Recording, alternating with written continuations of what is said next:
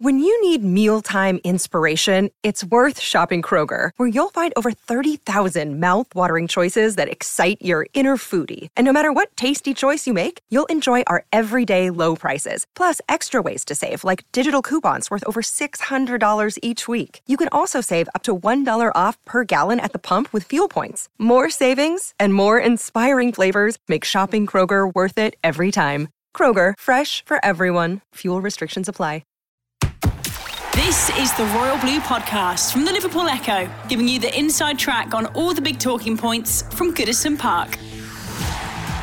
Hello everybody and welcome back to the Royal Blue Podcast, where unfortunately we haven't got an Everton match to talk about from the weekend because of course Everton's match against Aston Villa was postponed, but Everton still managed to be the topic of conversation, and there's a few interesting debates that I want to discuss with the panel today. I'm your host, Adam Jones, today joined by Dave Prentice, Chris Beasley and Gav Buckland.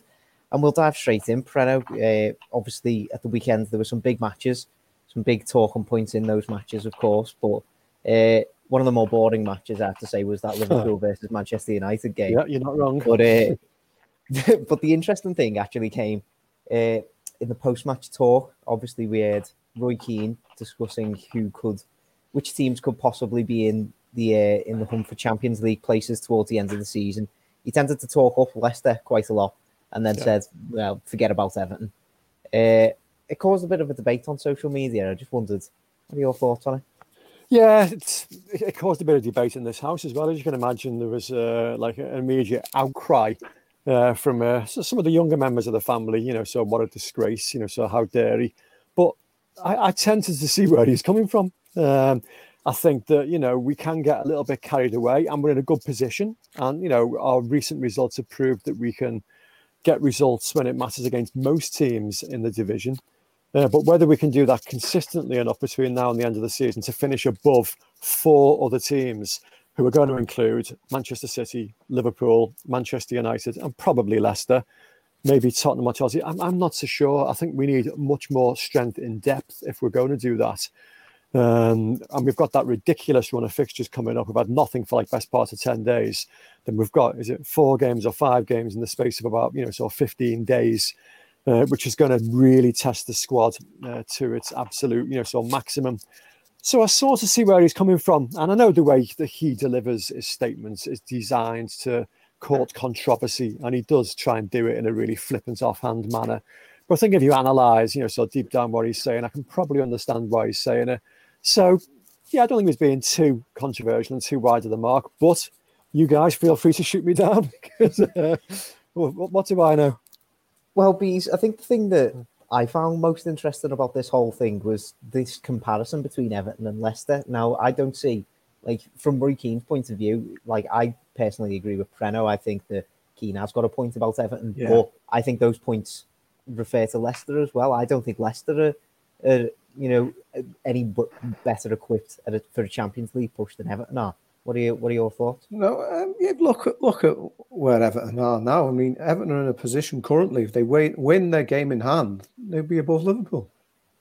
Mm-hmm. Almost half the season's gone. So to be in that position, going back to the start of the season, you snap your hand off to it. It's fair, we're almost halfway through the season and you're potentially going above Liverpool. Yeah, Everton, the first full season of the Ancelotti reign, it is probably a bit too soon. It'd be unfair to ask them, but it is a strange old season without the fans for better or for worse. It's helping them possibly, to win more away matches this season.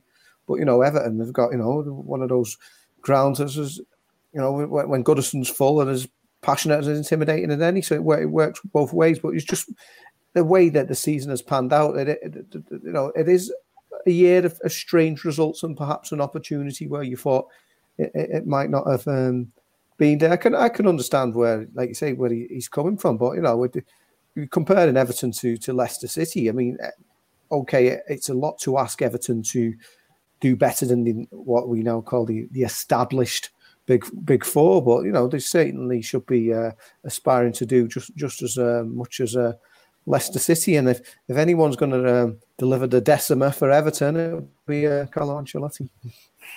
Gavin knows that.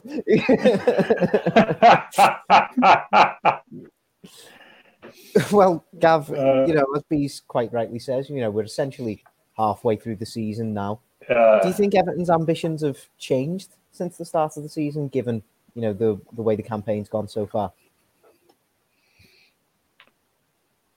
I don't think they changed. I think we've got a better chance of achieving them based on things like Chris was saying, added to being a funny campaign, obviously, for all the reasons we've said. So I think we've got a better chance now than what we had at the start of the season, or even indeed in a normal season. You've only got to see the points tally teams at the top. It's way below what it normally is. So, yeah, we've definitely... I won't say the expectations is different. I think maybe we ruled out top 4 at the start of the season, but that's still feasible. But in terms of Europe, that's still an ambition. So yeah, I mean, it's funny the Roy Keane one. There's a classic bit of social media stuff going on. He was actually very complimentary. He was asked about Everton's chance of winning the title, wasn't he? I think. Yeah. And he was actually very complimentary about us, wasn't he? He said that we'd done really well and stuff, and then that bit gets edited in, doesn't it? But he was actually complimenting me through that in. So I mean, I don't think that was necessarily a view of Roy Keane of Everton Football Club and what I was doing at the moment. So I think, to be fair, we've got to reflect that in this assessment. I think far more, I wouldn't say unforgivable is the phrase, because you've got to remember the times we're living in. I think the broadcaster on Sunday night that listed 6 of the top 7 teams in the Premier League and their points difference between this season and last season, and managed to leave Everton off the list. And in fact, we've got one of the best ones, and would have been a good talking point in itself. I thought that was far more unforgivable than any Roy Keane assessment, and Roy was being fair. I thought that was totally not needed. And we spoke last week. I don't know whether you did Friday. As we spoke about whether the Premier League, the Evans postponement against Man City, and for the Premier League in the way it's covered, is it actually fair? Are all teams treated equally? And I said, the Man City postponement, we said that it aren't. And again, you've seen that again on Sunday. Well, why leave Everton off? No need to be. I mean, I think I saw an explanation for it before from, I think, Phil McNulty tweeted to an Everton fan that he'd spoken to the director, and apparently this graphic was meant to show the top 6 from last season, and that's why those teams were chosen, and it was meant to... Okay, well, that's fair enough. It was just headlined wrong, or it didn't get properly. Okay, if that's the explanation now...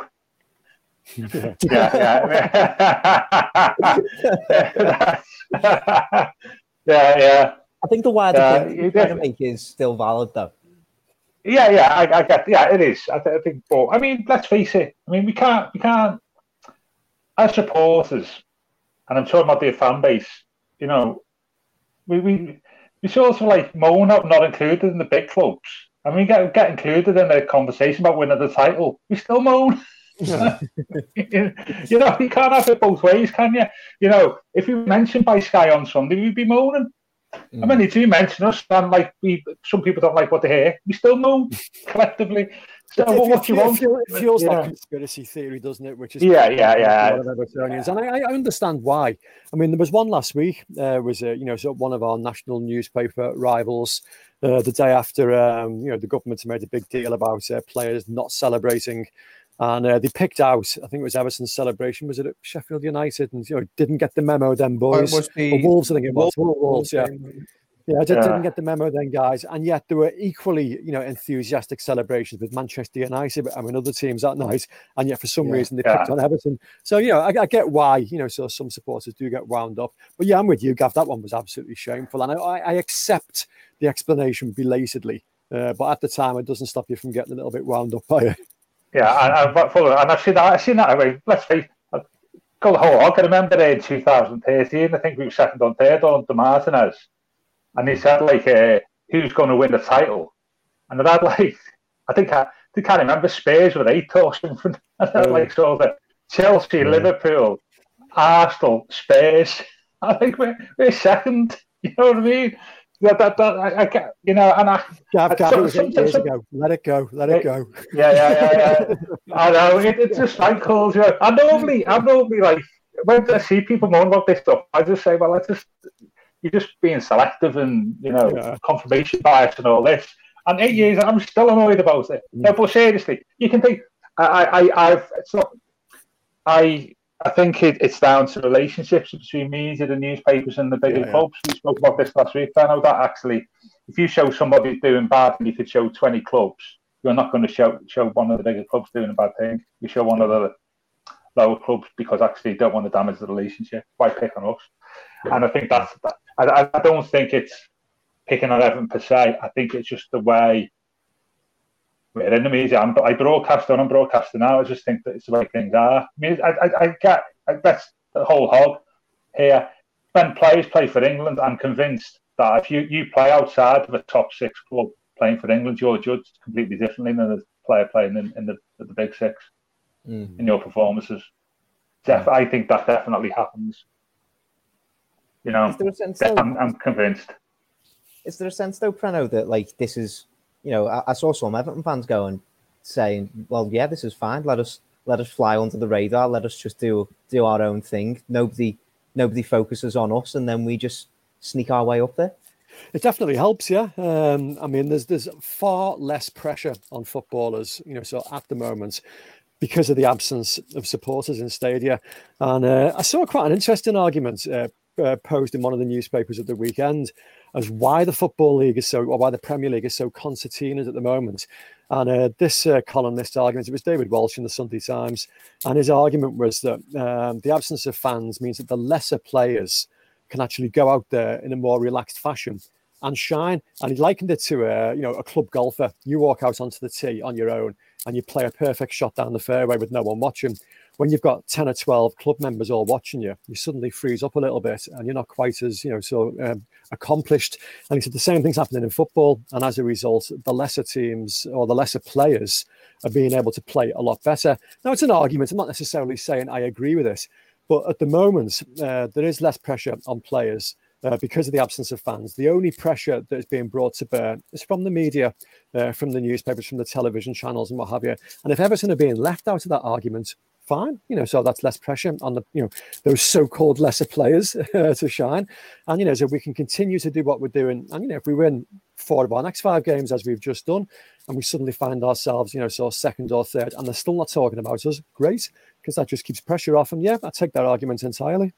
I think, Bees, this debate kind of evolved over the course of the weekend into, a debate surrounding the January transfer window as well. Everton have got off to such a good start this season. They find themselves in such a good position, as you say. If they win the game in hand and they go above Liverpool, is this the time for Everton to now go and invest in January rather than back off and to try and capitalise on this good start? Well, it would be, but like I said, obviously we don't like it when everything is referenced to Liverpool. But when we've actually seen Jurgen Klopp has come out and said that the reason they're not going and solving their centre-back issue is that the players are not so much available as that the other clubs don't want to let them go this year because of the current situation. And it might just be the way across the board. And that, yes, it would be an ideal time for Everton to sort of capitalise on this opportunity. But if the players aren't available at the right price, then there's not much you can do about that. I mean, Marcel always keeps his cards close to his chest, doesn't he, and says that I'm focusing on getting the numbers down because there are too many players still there, surplus to requirements. Yannick Bolassis and Mohamed Besic, likes of them who are still on the books. You've been trying to get rid of them for numerous transfer windows. So yes, that's a priority. But yeah, if the players are out there, I'd say definitely. But it's whether you can bring them in or not. I think Bees makes a good point there, Gav. Like, there does seem to be an increased risk when you're working in the January transfer window, doesn't there?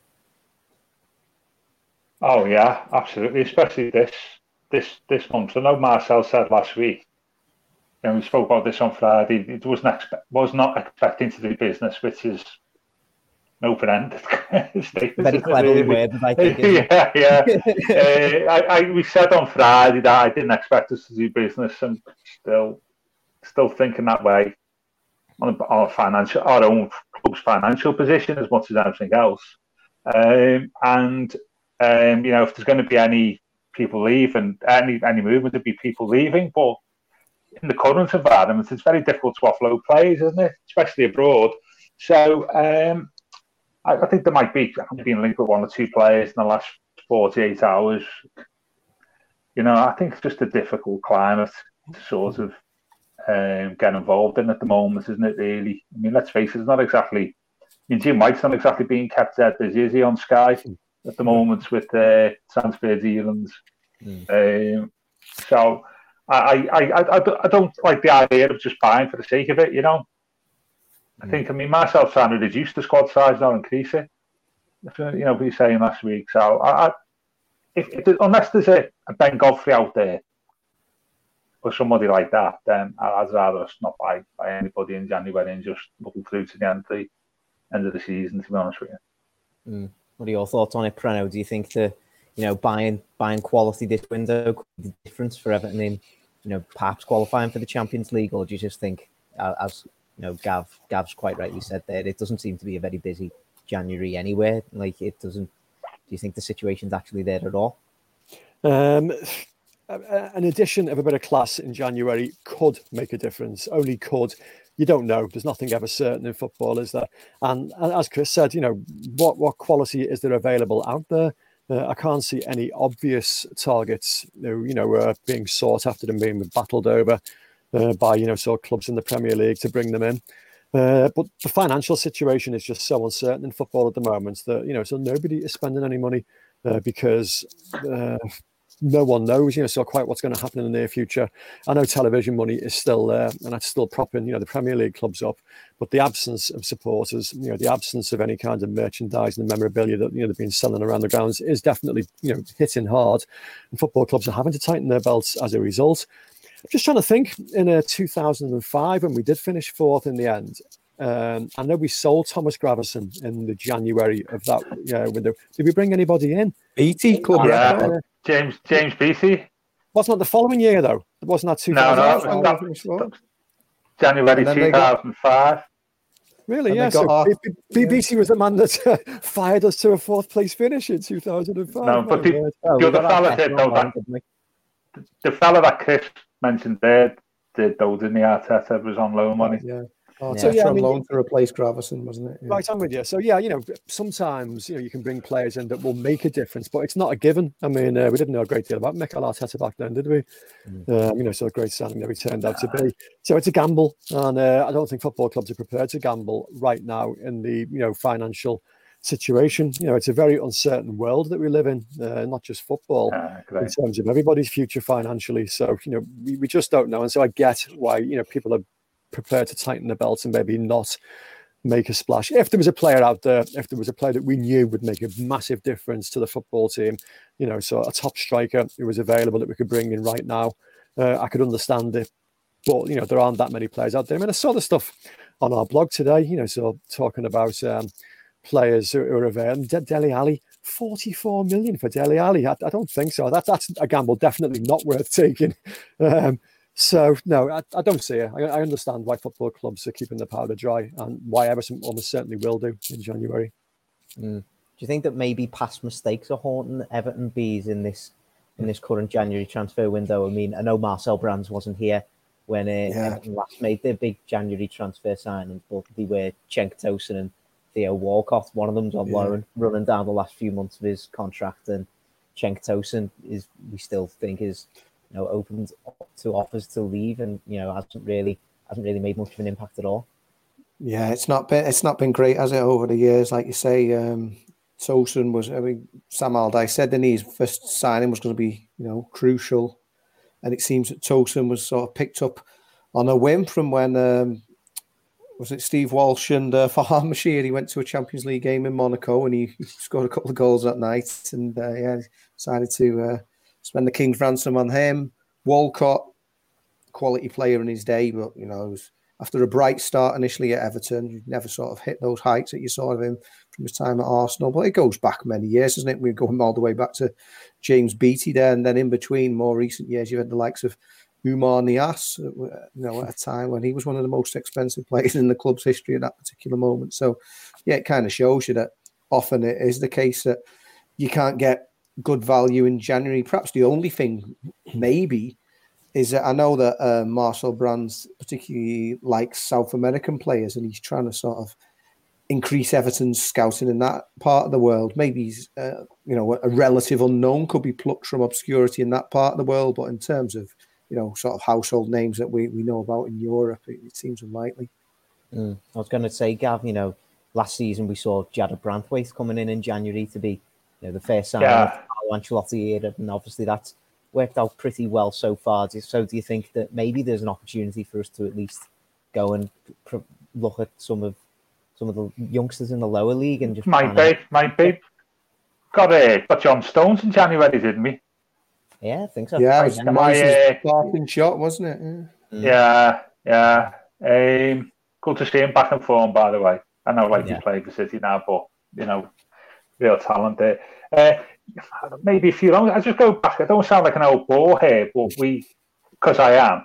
But it's just we have to look at our financial position as a club when we're talking. We haven't got like a wedge of spare cash from our accounts to spend. We need to reduce our pay bill before we start buying. So goes back to what I was saying before. The business I want to see is players out the club, not players in. But our financial well-being going into the summer, because as Pedro says, it will be tough. How long do you think that's going to be? Maybe. Well, you don't know, do you? But I think going back to your question, if there's a couple of loan out, youngsters out there that can, that they've identified, not a problem with that. It's the 44 million quid for Dele Alli. That's probably a little bit of something that maybe you wouldn't go near. But it's get players out the door for me. When you see our finances, and I'm just thinking aloud here as well. Is because it's such a weird season. There was the pre-season was very short, wasn't it? And I'm just thinking, Chelsea have had problems integrating players because of because everything's so difficult off the pitch. I'm just wondering whether anybody bought now it would be difficult to integrate them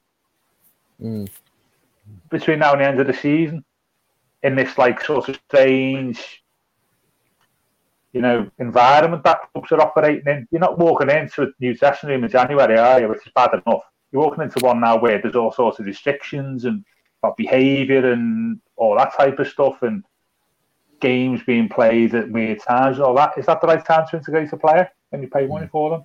Not so sure it is. And I suspect that's one of the reasons why. Pardon? On a side note, though, that's what Jean-Philippe Gbamin's going to have to go through, isn't it? Whenever. Yeah. At least he's been there, but I'm just wondering whether, like Chelsea found out during the summer, a big money sign and integrating them in a short space of time in this environment is not necessarily ideal, is it? And I'm just wondering whether that comes into it. And that adds extra risk to an already risky transfer market in January. Of course, Preno, moving on to Monday evening, we saw Everton's under-23s in action last night. A 1-1 draw against Liverpool in Southport. Their first match in a month, actually, since a 2-2 draw against Brighton in December. It was Reece Hughes who got the goal inside the first minute before they were pegged back. Katia Kouyaté got sent off for a pretty rash challenge, which I'm not sure. If you've seen it, I'm not sure you can have any complaints about getting a red card for it in the dying minutes of the game. But it was a pretty entertaining match, wasn't it, Preno? And it's a good way for these youngsters to get back involved. The likes of Sims and Onyango, who've been training with the first team, especially. Yeah, I was deeply envious of you, even though you were sat there shivering in a cold. It was absolutely freezing. Hey Gavin, you will always be Hey Gavin, you to me. Whatever it's called now. Is it the Merseyrail community or something, whatever it is now? Yeah. Pure Stadium. That is literally a 10-minute drive from our house, 15-minute drive, and we can't go for obvious reasons. So I did feel envious of you, so being sat in there. But no, I mean, they are showing the games, so live streaming them. So it is something to distract us. And it's important for the under-23 players, to get out there and, play as often as they can. And it was a strong side. interested to see Nkunku, sort of playing there after his recent first team exposure.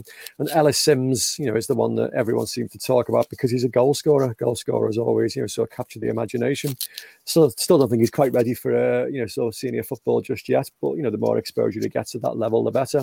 So, yeah, all in all, it was a valuable run out. And I know the powers that be were all there to, sort of watch the players, sort of taking steps towards first team football. But I'm not sure that many of them on show last night are ready just yet to be exposed, regularly to Premier League football. And Nkunku's probably the closest, and he's still got, a lot of learning still to do. But all in all, yeah, a valuable experience. The Royal Blue Podcast from the Liverpool Echo. Another day is here, and you're ready for it. What to wear? Check. Breakfast, lunch, and dinner? Check. Planning for what's next and how to save for it? That's where Bank of America can help. For your financial to-dos, Bank of America has experts ready to help get you closer to your goals. Get started at one of our local financial centers or 24/7 in our mobile banking app. Find a location near you at bankofamerica.com/talktous. What would you like the power to do? Mobile banking requires downloading the app and is only available for select devices. Message and data rates may apply. Bank of America N.A., member FDIC. Well, Ellis Sims is an interesting one, isn't he? He seems to be probably fourth in the striking pecking order at Everton behind Calvert-Lewin, Richarlison and Cenk Tosun at the minute. The January transfer window's still open.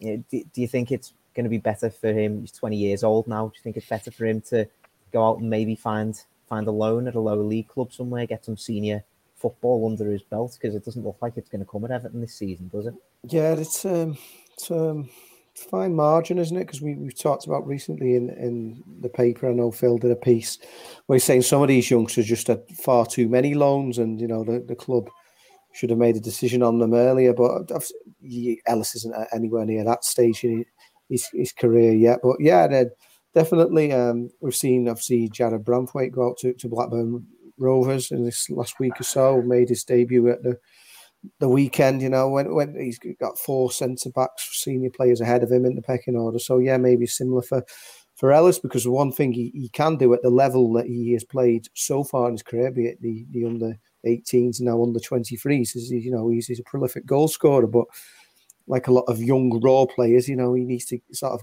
develop that all-round game, and unfortunately under-23s football has not proven sufficient over these last few years of sort of bringing on players for the first team, certainly Premier League and the whole. It seems to be almost like a finishing school for players to then drop into the lower divisions. So yeah, if he has aspirations obviously for making it at Everton, I think he's got to sort of show himself in men's football. It's what Dominic Calvert-Lewin did all those years ago. He speaks fondly about the spell he had at Stalybridge Celtic, finishing the night of his debut in the local infirmary after breaking his nose. So he's got on the score sheet and just got roughed up by some non-league centre half. I'm not saying obviously Ellis needs to drop that low down the pyramid, but it's all going to be beneficial, isn't it? Playing in proper men's football, because like I've said, when we've had what is now the Papa John's trophies, isn't it? In those competitions, it tends to be that the lower league teams on the whole turn over the under-23s, and it just shows you that there is still a golfing class. What are your thoughts on it, Gav? Do you think Ellis should be looking for a loan move this month? Not Ellis. I was interested to read your piece about Nkunku, though, about the difficulties of where you're sort of a level or two above under-23, but not good enough to be a regular first team start, and you get caught in the ether between both setups where you don't maybe get enough game time. And I think it's those people in that group that benefit from a loan. Like Branthwaite comes into that category, doesn't he? I mean, you've got Nkunku maybe, but if we get another left back in, I think we'll probably benefit. But like say Holgate did a couple of years ago, where you sort of too good or too experienced at one level, but not need more experience to get in the first team. And I think Sims wouldn't, but somebody like Nkunku definitely. If in the summer we bolster our options at left back, those are the type of players who benefit on loan. I think Sims just needs game time at that level at the moment. What did you make of Nkunku's performance, Preno? Because I thought it was was a bit of an interesting game from him. It wasn't the kind of game that I was expecting from him. Haven't seen him play against Salford and Fleetwood and bombing down the line and constantly getting crosses into the box. He just didn't seem to have that energy up and down the flank for me. No, you just wonder whether he's being asked, to show a different type of his game. So we know he can do that. We know he can get forward and be really, devastating in the final third. And maybe they want to see more of a defensive-minded awareness, to his game, and try and ask him to concentrate on that a little bit more. Because the last time we saw him in first team action, we saw that he was dangerous going forward, but defensively, the one or two moments that he could have been a little bit tighter, stopping crosses going in. Maybe he's been asked to do that.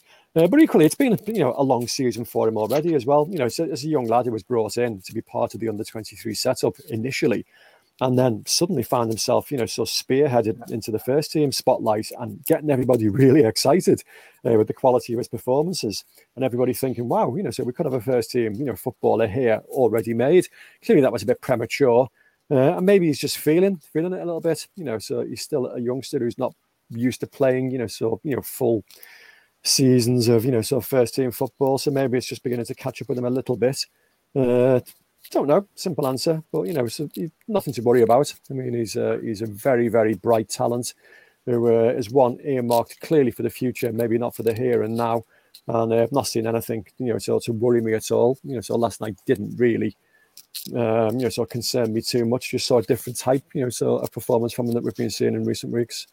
I think the important thing that Preno mentions there, Bees, is that he's still, and Nkunku's still a very young player, isn't he? We did only expect him to join up with the under-23s at the start of the season. He was kind of thrust into the first team limelight very early on and impressed a lot. So maybe it's just a case of trying to deal with those expectations and still trying to develop himself in the right way, isn't it? Yeah, I mean, he came in without any first team experience. I don't think at Olympique Marseille he'd been mostly involved with their junior setup, and he's obviously had to come into a new country, and what's already been mentioned in this podcast as very difficult, trying times. I mean, I saw an interview with him recently in which he said that he felt that he'd assimilated well, and he now lives like a true Englishman. I mean, that was open to interpretation. That's about really fan the alehouse every night. So. Reports of that nature when he chose that. He thought he was probably being getting on side when he said that, but he did leave himself open to a lot of interpretation. But I think it won't be all joking apart. It shows that he does feel like he has settled in on and off the pitch, like I said. But it's one thing doing it in against the likes of your Salfords and Fleetwoods in the early rounds of the League Cup, and then sort of taking that on into the Premier League. He got an opportunity quite early on, didn't he, at Newcastle United, and then since then Carlo seems to be preferring the more established figures, even if they be centre backs in those wide defensive areas. So looks like he'll have to wait for his opportunities, but he's certainly shown signs of encouragement so far, and given that Everton have been rather spoiled and done very well in which is often the most difficult part of the pitch to sort of find quality recruits. If you consider, obviously, Leighton Baines just retired, Luca Dean's taken on the baton in superb fashion and has kept those high standards up, and now to have a promising youngster like Nkunku on the books, I mean, it's always difficult to have quality left back. So Everton should have plenty of encouragement there. And then just to finish off, I promised I'd bring this up to Mark Elson on Twitter. So this is for you, Mark. Preno, you wrote a piece yesterday, Mark and Everton legend's birthday. You want to tell us about it? Yeah, absolutely. I mean, it's January the 18th is always a date that has plenty of significance for me, because not only is it my little sister's birthday, it's the great Bob Latchford's birthday, which caused lots of issues. Which one do you celebrate more? Well, exactly. That means Dad used to always tell me off for saying that, saying the wrong way round. Your sister's got the same birthday as Bob Latchford, not Latchford's got the same birthday as my sister. But no, you see, for people of my vintage, Bob Latchford was and still is my absolute idol. He was signed at a time when Liverpool dominated everything at home and abroad, and Evertonians were desperate for a faux hero, somebody we could attach all our dreams and aspirations to. And Bob always delivered. I mean, he was a goal scorer, pure and simple in the old-fashioned sense. The concept of pressing would be absolutely alien to him. But he came alive in the 6-yard box. And I always remember, probably about 15 years after he left Everton, Joe Royle telling me how he'd sat down when he was the Everton manager with Paul Rideout and Duncan Ferguson and showed them videos of Bob Latchford and the way he used to get across defenders in the 6-yard box, trying to basically coach them into that art of finding space in the penalty area. He did that so well. He scored goals routinely. And he was top scorer, I think, like six out of his 7 Everton seasons. Obviously became the First Division's top goal scorer in 1977-78 when he scored 30 league goals, which was the first time any English player had done that for 6 years, Francis Lee being the previous one. And at the time, it was so rare. The Daily Express actually put up a 10 grand prize for a player to do it because they bemoaned the dearth about now goal scorers in English football. And Latchford did it. And he did it with a penalty, but he only scored that penalty because he was getting close to it. He got to 27 league goals, that a single penalty kick. And someone thought, bloody hell, he's getting quite close now. Maybe we need to start helping him out a little bit. And so 2 of his last 3 goals that season were from the spot. But that was unusual because he didn't normally take penalties. I've met Bob many times since, and I'm still always a little bit in awe, always a little bit, sort of nervous when I meet him. The only, sort of footballer I can say I'm nervous to meet. Because just loved the guy. And they say never meet your heroes, but I did. And I'm glad I did because he was absolutely charming and gracious and a lovely fella, as well as an absolute great goal scorer. And funny enough, before we even came on here, I saw Darren Griffiths doing a Tim Cahill goal against Liverpool on this day about 10 years ago, an equaliser at Anfield. And said, what's your favourite ever Everton equaliser? And a strange question, but like loads of entries piled in.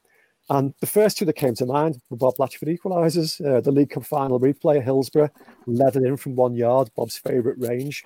And then an absolutely classic diving header at West Ham at Ellen Road, FA Cup semi-final. He scored in big games, did Bob. And then I remember the inches at Oxford. I thought maybe I should mention that as well. But the first 2 that came to mind were Bob Latchford's. Absolutely loved the fella. And I know Gavin has, so other heroes, Inchy being one of them. But I think you also have a soft spot for Latch, don't you? Oh, yeah. I'm obviously several years younger than you, Fredo. But it is, I mean, you know yourself, Dave. I mean, I've been in press box for years, like yourself, and, the times when Bob's at the ground, Bob's there, don't you? Yeah. There's a buzz, but there's a buzz, Bob's here today. Bob's, you can see, fellas in the 40s, or years ago, maybe 40s, 50s now, going to pieces. Bob's here, he has that like charisma and 100% with Prano. He was a far better player than just a goal scorer, though. I think he was. I think with Bob, a bit like Joe in that he did make the most of his physical attributes. I think he was probably a far better. He could have been a far better player if he'd believed himself a little bit more. I think he admitted that. But as he was one of the best players I've ever seen, and I don't want to. As soon as you started this, I thought could be here another hour here. But one goal I mentioned. The goal at Old Trafford again. You talk about scoring big games. He scored in the League Cup final against Villa, didn't he? He scored in both. So he scored at Old Trafford, and his first goal free kick. And he was a master of running before that from like a corner or free kicks. Running before anybody else, and you see that goal, I don't remember, it's a cross. I don't know where to sit down, and he's run. Everybody else has stood down, and he gets a nickel, I think it was. He's one of the best players I've ever seen of starting his run before something happens, And Paolo Rossi was fantastic at it, and that was one of Bob's great strengths. He was a far better player than just like a tapping goal scorer, mate. And from 72, his top flight career, 72 to 83, he was the leading goal scorer in like the First Division by like an absolute mile in them 11 years, because he was just a great goal scorer. Maybe being picky, probably maybe never made the most of his ability, but he was a top top goal scorer, and as you said, I've met him a few times, and a top man. Of course, appears to be turning back the clock, doesn't he? He gets younger as he gets older every time you see him. He genuinely is Peter Pan. I mean, funnily enough, Martin O'Donnell, who wrote his autobiography, got in touch with me yesterday and said that he'd been collecting all the tweets and the story that we'd written and was sending them across to Bob, who lives in Germany now. And he became a dad again only about 12, 13 years ago, which, given the fact he celebrated his 70th birthday yesterday, he really is, sort of Peter Pan. But he said that Bob was genuinely touched by all the messages from the Everton supporters, and he was just thrilled that, so people still remembered him, because he always was a very humble fella. Maybe that's what you were getting at before, Gavin, that maybe he needed a little bit more self-confidence. But having said that, he's still... before Sharpie, he was the second highest goal scorer in the club's entire history. Only Dixie Dean had scored more. Obviously, Sharpie overtook that. That's a strike rate than Sharpie as well, and the far more playing for a poorer team in a far more defensive era. I just felt he had a little bit. He had a little more. Had more ability than sometimes he showed. His physical gifts and so on were there, but he never. I'm not sure whether he used them all the time. But yeah, he was a great player, and I mean, there's funny things, isn't it? I was listening to Dean Ashton play for West Ham, and Norris's career finished early, and he said, I was listening to him commentate on the game of the week, saying that when you're a footballer and you finish, like for a lot of people, it doesn't really matter about like whether you won trophies or not. It's like it's how you've been regarded by fans. Totally. I've had this argument. What makes a legend? Dave Hickson, for Everton, but it's undoubtedly he's a legend. Yeah, and the other thing too, because you won a trophy doesn't make it a legend. And like Bob, Bob, I think won an FA Cup, Welsh FA Cup winners, and like he didn't win anything in his career, but it doesn't matter. Yeah, in some respects, for him as an individual, as a footballer, as a professional footballer, he's idolised by tens of thousands of people. He was even idol at Birmingham, wasn't he? In the early 70s, they all loved him there. And it was interesting to hear Aston talking about that, because I agree totally what he was saying. That that's what, like all of us, isn't it? Whatever stage we're in, whatever we'd like to be regarded as being, by your peers and stuff, as being, exceptional. And I think that Bob, the adulation to Bob must be, equivalent to winning 7 league titles and a couple of Champions League, surely. That's what I said in the piece. I said he didn't win anything in his career if you discount 3 Welsh Cups, 1 League Cup winners at Tankard, or finishing top scorer in the top division. But he won the hearts of football fans, and that's what matters. Yeah. I mean, I saw stuff on Twitter yesterday, which is quite funny. People talking about when he did his book signings a few years ago, and he did a book signing in Birmingham, and one of the elder guys there went up to him and said, "You know what, Bob, I'm glad you're signing this, but I absolutely hated you when you left us. We loved you so much, and you went and signed for them." And he still hadn't got over it, so even like 30 odd years on, because he was adored so much. The one thing he lacked at Everton was a decent strike partner. I know he had signs him on with Duncan McKenzie for a season or two, but the attempts to get him a strike partner failed miserably. It didn't work at all. Okay, Dave Thomas was a great supplier, but he didn't have a strike partner as such. And we were linked occasionally with Trevor Francis in that era. Imagine who played with that Birmingham. Imagine if we'd have got Trevor Francis and Bob Latchford playing together. Oh my God, that would have been like absolute nirvana. Of course, it didn't happen. Yeah, I think Harry wanted Jimmy Greenough in the early 70s as well. Jimmy Greenough would have been another good partner. So I think that's it. But I mean that talk about legends, but we said players in the last 20 years get called legends, and then people say, "Oh, you've got to have won something to be a legend." No, that's the case. Bob Latchford is a legend, absolutely 100% ever legend. Well, sorry, go.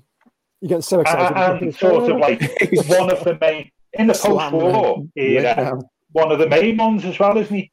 Yeah. It's not like he's one of the great icons of the post-war era for Everton. I would imagine we see the 70s, the millennium 70s. I was just going to make that exact point. Yeah. Because I was part of that panel that was asked to go into the Goodison boardroom in 1999 and deliberate on one Everton icon from every decade of the club's history to celebrate the millennium. And the 70s, there weren't massive, sort of contenders, but, Mickey Lyons maybe, Alan Ball, but obviously he left in 1972. So, for me and for everybody else in that room, it was an absolute shoo-in. Bob Latchford was the Millennium Giant for the 1970s. And it wasn't even an argument, to be honest, or a discussion. It was just like, it was nailed on.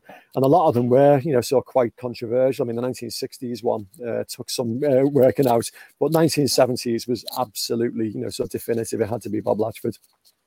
Yeah, great. Wow. This has been a great, like 10 or 15 minutes for me. You're learning about it. We can do an encore. Anything for like 10 or 15 minutes. I'm the host. We can do an encore as if you want. I just thought as soon as you mentioned Soprano, Danny wanted to talk about Bob, I was just thinking, like, I'm going to cancel what I'm doing for the next half hour now. I was going to say, you've got a meeting to get to soon, haven't you? Yeah, probably. Yeah. It's already started 15 minutes ago. I just thought, it's not just me; it's everybody of that era. I mean, Ian Rush, of Liverpool's, sort of greatest all-time footballers. His hero as a kid was Bob Latchford.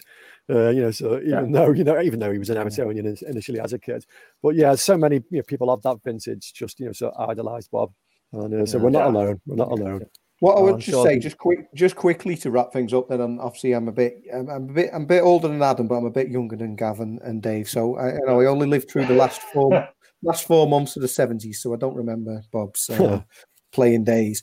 But I did meet him myself about, I think it was coming up for 4 years ago at the Floral Pavilion when he did one of John Keefe's evenings there, and I was backstage with both Bob and Ray Clemence, who we obviously lost recently, and they met up backstage before the performance, and I was struck between the warmth between the two of them, and I thought at the time, but maybe they know each other, from the after dinner circuit, and they've, sort of spoken to each other many times over the years.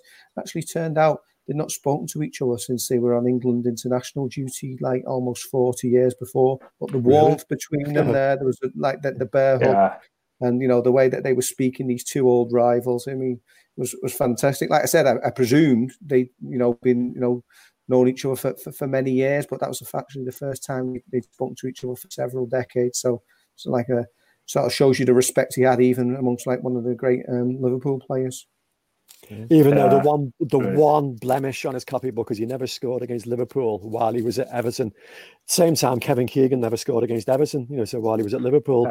But he'd scored against them for Birmingham, and then he signed for Swansea the following season. And I think was the First Division's top goal scorer again when he got into Swansea and scored against them several times. So we'll forgive him. He scored every game he played for Birmingham against Liverpool. He scored, didn't he? Yeah. You might remember, sorry about this, we're going on a bit here, but remember the derby at Anfield in 75 when he was through in the last minute? There was a Anfield Road and Clement smoked them off, didn't he? He sort of tricked him into lobbing the ball into his hand. I remember it well, and there seemed to be like a mental block, I thought, when it came to playing against Liverpool, because remember the famous 2-2 draw at Anfield when Gary Stanley and Terry McDermott was sent off. McLean scored the own goal. There was a streak, and it was a derby that had everything. And towards the end of that game, so Latchford had a chance about 7 or 8 yards, and he almost like froze. And Andy King just took it off his toes and leathered it past Ray Clemence. Andy King never had such issues against Liverpool. Let's carry on the anecdotes, because I know, like, saying he didn't make the most of physical gifts, and like, remember Graham Sharp saying he was on when he went to Spain in 1980 for pre-season. He played up front, Bob, and he said the centre half kept on, giving Bob elbows and all this. And he said Bob didn't do anything to come off the pitch, so he got something to come off the pitch. He said, like. And I thought, he's like, can handle himself, and he's just be, let the centre half push him now for 90 minutes. Their team was staying in the same hotel. The centre half got that next morning on crutches. Bob had done him, like when nobody was looking, Brilliant. Oh, yeah. See, a whole podcast here, ads, It could have been a whole podcast, really, couldn't it? Yeah. Fortunately, I'm going to probably have to cut you short in your prime there. Thank you very much for joining me, lads, and thank you very much for listening.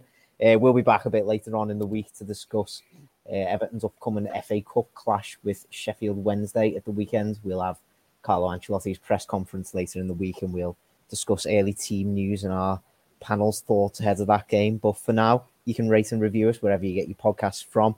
And you can join in the conversation on Facebook and Twitter as well. Just search for the Royal Blue Podcast on both of those platforms there. You've been listening to the Royal Blue Podcast. You've been listening to the Royal Blue Podcast from the Liverpool Echo.